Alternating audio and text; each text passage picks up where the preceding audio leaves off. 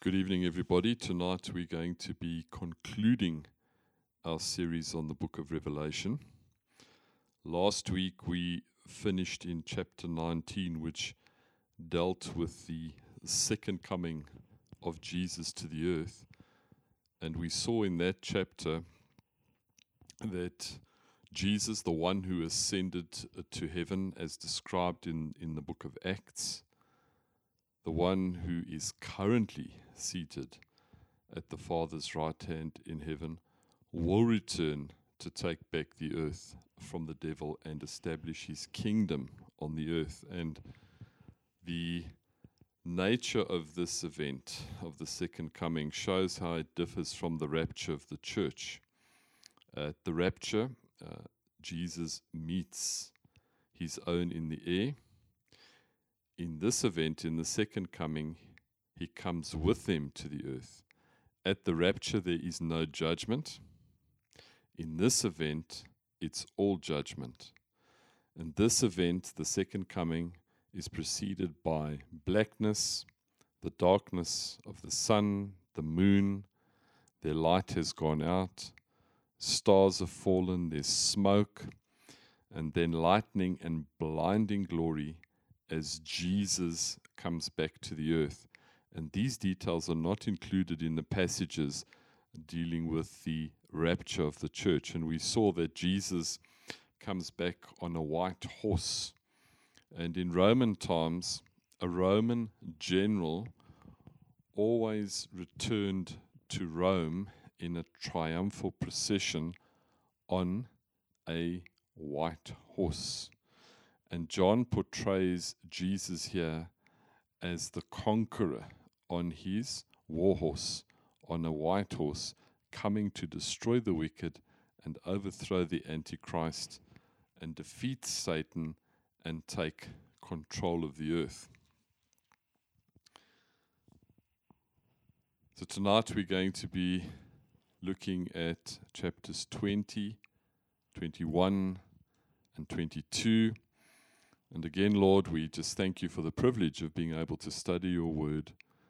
And we thank you again that you are the only one who knows the end from the beginning, and that you've revealed it to us through your word. And we just thank you again for the privilege and blessing of being able to study your word. We just thank you for this in Jesus' name. Amen. Revelation chapter 20.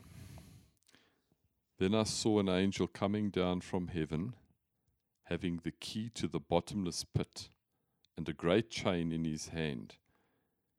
He laid hold of the dragon, that serpent of old, who is the devil and Satan, and bound him for 1,000 years. And he cast him into the bottomless pit, and shut him up, and set a seal on him, so that he should deceive the nations no more, till the 1,000 years were finished. But after these things he must be released for a little while.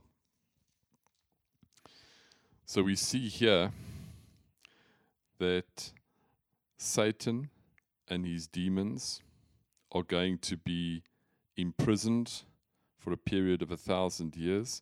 And this imprisonment is going to dramatically alter the world during the time of the millennial kingdom, because the destructive influence of Satan and his demons in all areas of human life are going to be totally and completely removed. And Satan here referred to as a dragon, likening the devil to a dragon, just again emphasizes his ferocity and cruelty. And where it refers to here as the serpent of old, it's a reference to Satan's first appearance in the Garden of Eden, where he deceived Eve. And we see in this passage that we've read, he's going to be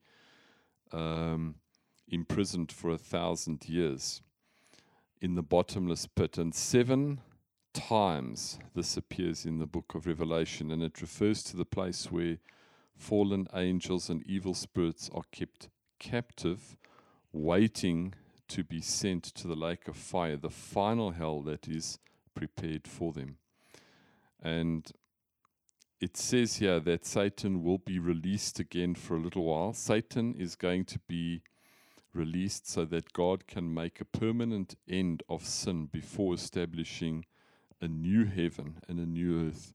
And all those that survive the tribulation and enter into the messianic kingdom, not all are going to be believers, despite the fact that it's going to be an incredible time of peace and prosperity that the world has never known. There are still going to be those who are not going to believe in him. And at the end of that period, at the end of the 1,000 years, Satan will then gather those unbelievers for one final futile rebellion against God, which is going to be very quickly and decisively crushed, which is then going to be followed by the great white throne judgment. Revelation 20 verse 4, and I saw thrones, and they sat on them, and judgment was committed to them. And I saw the souls of those who had been beheaded for the witness of Jesus and for the word of God, who had not worshipped the beast or his image, and had not received his mark on their foreheads or on their hands. And they lived and reigned with Christ for 1,000 years. But the rest of the dead did not live again until the 1,000 years were finished. This is the first resurrection. Blessed and holy is he who has part in the first resurrection. Over such the second death has no power, but they shall be priests of God and Christ, and shall reign with him 1,000 years. So, the first resurrection, blessed are those who die in the Lord. They have the blessed privilege of entering into his kingdom. And the second death that is referred to here, the first death is physical. The second death is spiritual. It's eternal. It's in the lake of fire, the final eternal hell. And it's very, very possible that hell could exist outside the created universe that we know it, outside space and time. And from what we understand from Scripture, it is presently unoccupied. Now, when the 1,000 years, verse 7, have expired, Satan will be released from his prison, will go out and deceive the nations which are in the four corners of the earth, Gog and Magog, to gather them together for battle, whose number is as the sand of the sea. They went up on the breadth of the earth and surrounded the camp of the saints in the beloved city, and the fire came down from God out of heaven and devoured them. The devil who deceived them was cast into the lake of fire and brimstone, where the beast and the false prophet are, and they will be tormented day and night forever. In hell, it is continuous, unrelieved torment, and that is going to be the final state of Satan, fallen angels, and all unredeemed men. Now, verse 11 deals with the great white throne judgment. John writes here, "Then I saw a great white throne, and him who sat on it, from whose face the earth and heaven fled away, and there was found no place for them." What John is describing here is that where the earth and heaven fled away, John saw the contaminated universe, because the whole universe has been contaminated by sin. He sees it go out of existence, and Peter actually describes this in 2 Peter chapter 3, verse 10 to 13. So the universe is going to go into almost like an uncreated, non-existent state, and that's what he describes here. And he says, "And I saw the dead, small and great, standing before God, and books were opened, and another book was opened, which is the book of life. And the dead were judged according to their works by the things which were written in the books. The sea gave up the dead who were in it, and death and Hades delivered up the dead who were in them, and they were judged, each one according to his works. Then death and Hades were cast into the lake of fire. This is the second death, and anyone found written, and anyone not found written in the book of life was cast into the lake of fire. So, standing before God, the dead are going to be judged. The books are going to be opened. And these books record every thought, word, and deed of sinful men. It's all been recorded, as what the scripture tells us, and they are going to provide evidence for eternal condemnation. Every person that appears before the great white throne judgment is going to be told exactly why they are going to be going to a lost eternity. And the scripture tells us here that they're going to be judged according to their works, their thoughts, their words, their actions are going to be compared to God's perfect and holy standard, and they are going to be found wanting. And then it says, death and Hades were cast into the lake of fire. All the unrighteous dead that appear before the great white throne judgment will not escape. They are all going to go into the hell, the lake of fire, as the scripture says. Anyone whose name was not found written in the book of life was cast into the lake of fire. Chapter 21 opens where John describes, now saw a new heaven and a new earth, for the first heaven and the first earth had passed away, and there was also no more sea. So now, what we see here, this chapter opens with all the sinners of all ages, demons, men, including Satan, the beast, the false prophet, the Antichrist, have all been thrown into the lake of fire forever. And the whole universe has been destroyed, and God creates a new universe, a new heaven and a new earth, which is going to be the eternal dwelling place of the redeemed. And the reason why God creates a new heaven and a new earth is because the existing universe has been contaminated by sin. So remember, man was not the first sinner. Satan was the first sinner, where he rose up in rebellion against God. And that is something that happened in heaven. And the whole universe has been contaminated by Satan's rebellion against God, and also man's rebellion as well too, where Adam and Eve disobeyed God and ate of the tree of knowledge and good and evil. And so sin also entered into the whole of the human race. So now we see that there's going to be a new heaven and a new earth. And John goes on to describe here the New Jerusalem. I'm not going to go into too much detail about what John talks about the New Jerusalem, except to just cover the end of this chapter where he deals with the glory of the New Jerusalem. And he says there in chapter 21, verse 22, but I saw no temple in it, meaning that there was no temple in the New Jerusalem, for the Lord God Almighty and the Lamb are its temple.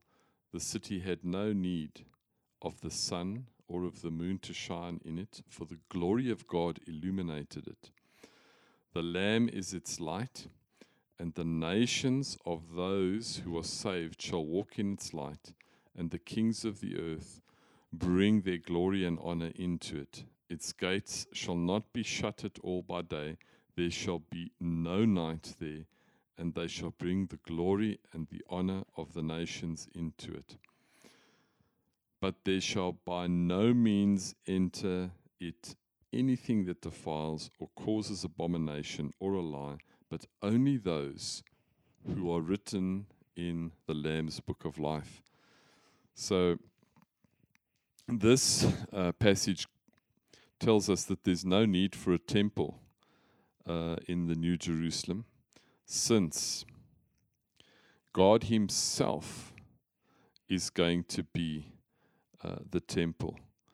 And the presence of God is actually going to fill the entire new heaven and new earth. And going to heaven is going to be entering the limitless presence of the Lord.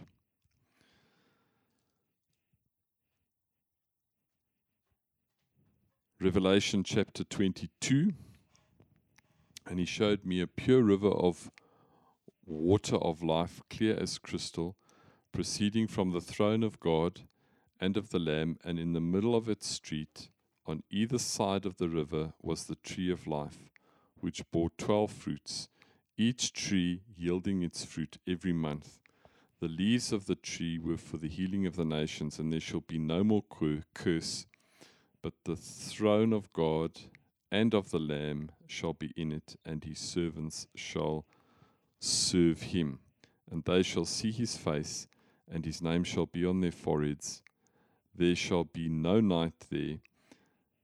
They need no lamp, nor light, nor sun, for the Lord God gives them light, and they shall reign forever and ever. Here we see the tree of life referred to in Revelation 22. And the tree of life is a symbol of eternal life and continual blessing. The first time we read about the tree of life, it's referred to in Genesis chapter 2. This tree bears 12 fruits, one for each month. And it's really symbolic of the abundant variety that there is in heaven. And we see here that the leaves of this tree are for the healing of the nations. And the leaves somehow are going to enrich heavenly life, making it full and satisfying. And the scripture tells us here that there is no more curse. So the curse that was on humanity and on the earth as a result of Adam and Eve's disobedience will now be totally finished, and God will never have to judge sin again because it will not exist in the new heaven and the new earth. And in verse 4, where it says, "And they shall see his face," what we know and understand from the scriptures is no unglorified human being could see God's face and live. But the residents of heaven are going to be able to look on God's face without harm because they are now holy. Verse 9, "Then he said to me, see to it." Sorry, I actually jumped ahead here. Let's go back to verse 6. "Then he said to me, these are the words, faithful and true, and the Lord God of the holy prophets sent his angel to show his servants the things which must shortly take place.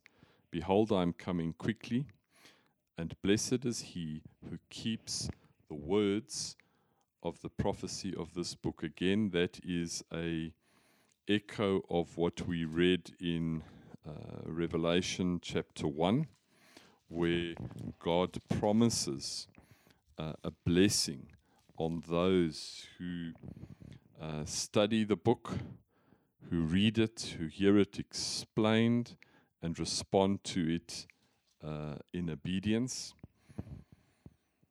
And in verse 8, John says, "Now I saw and heard these things, and when I heard and saw, I fell down to worship before the feet of the angel who showed me these things.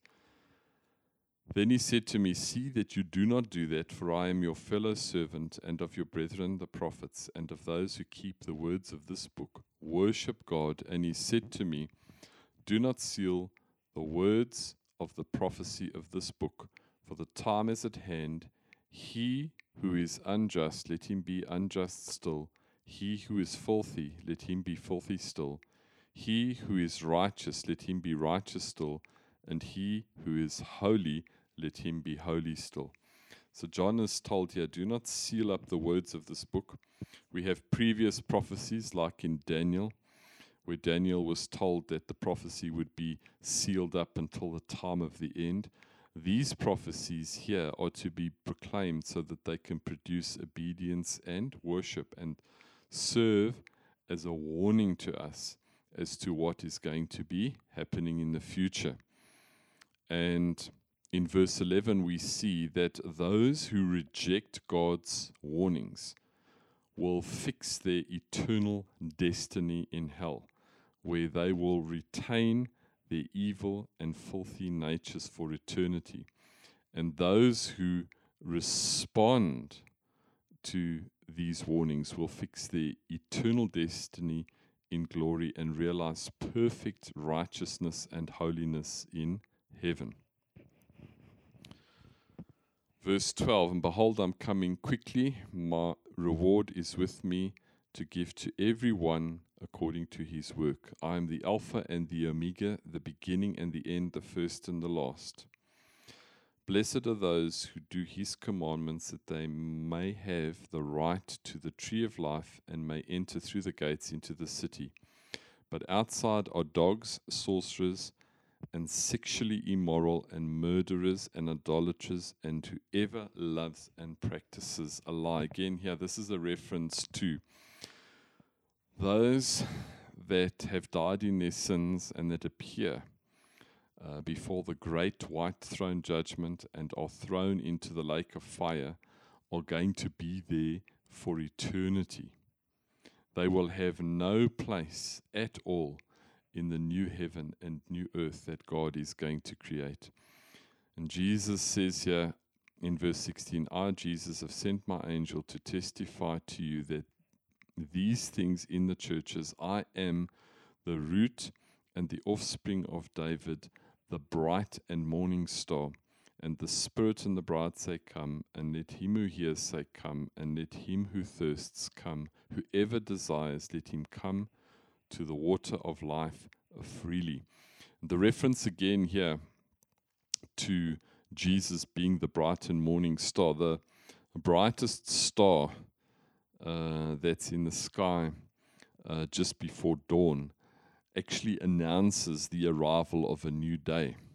And when Jesus comes, he's likened to the brightest star that appears just before the day comes, who's going to shatter.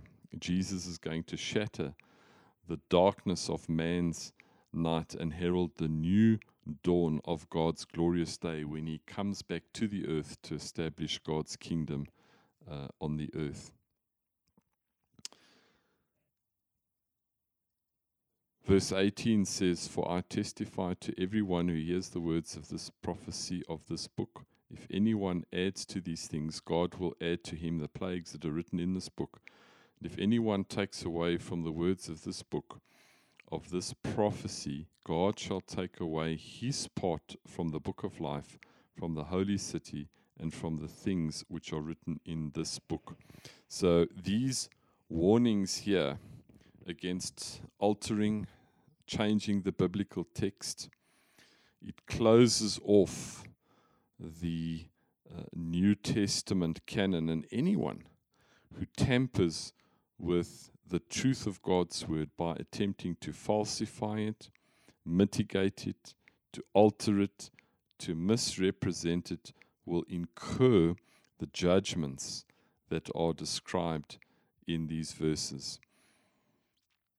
Verse 20, he who testifies to these things says, surely I am coming quickly. Amen. Even so, come, Lord Jesus. The grace of our Lord Jesus Christ be with you all. Amen. that concludes the study of the book of Revelation. And before we conclude this evening, we've been sharing a lot about what is going to happen to those who do not know Christ, who have died in their sins.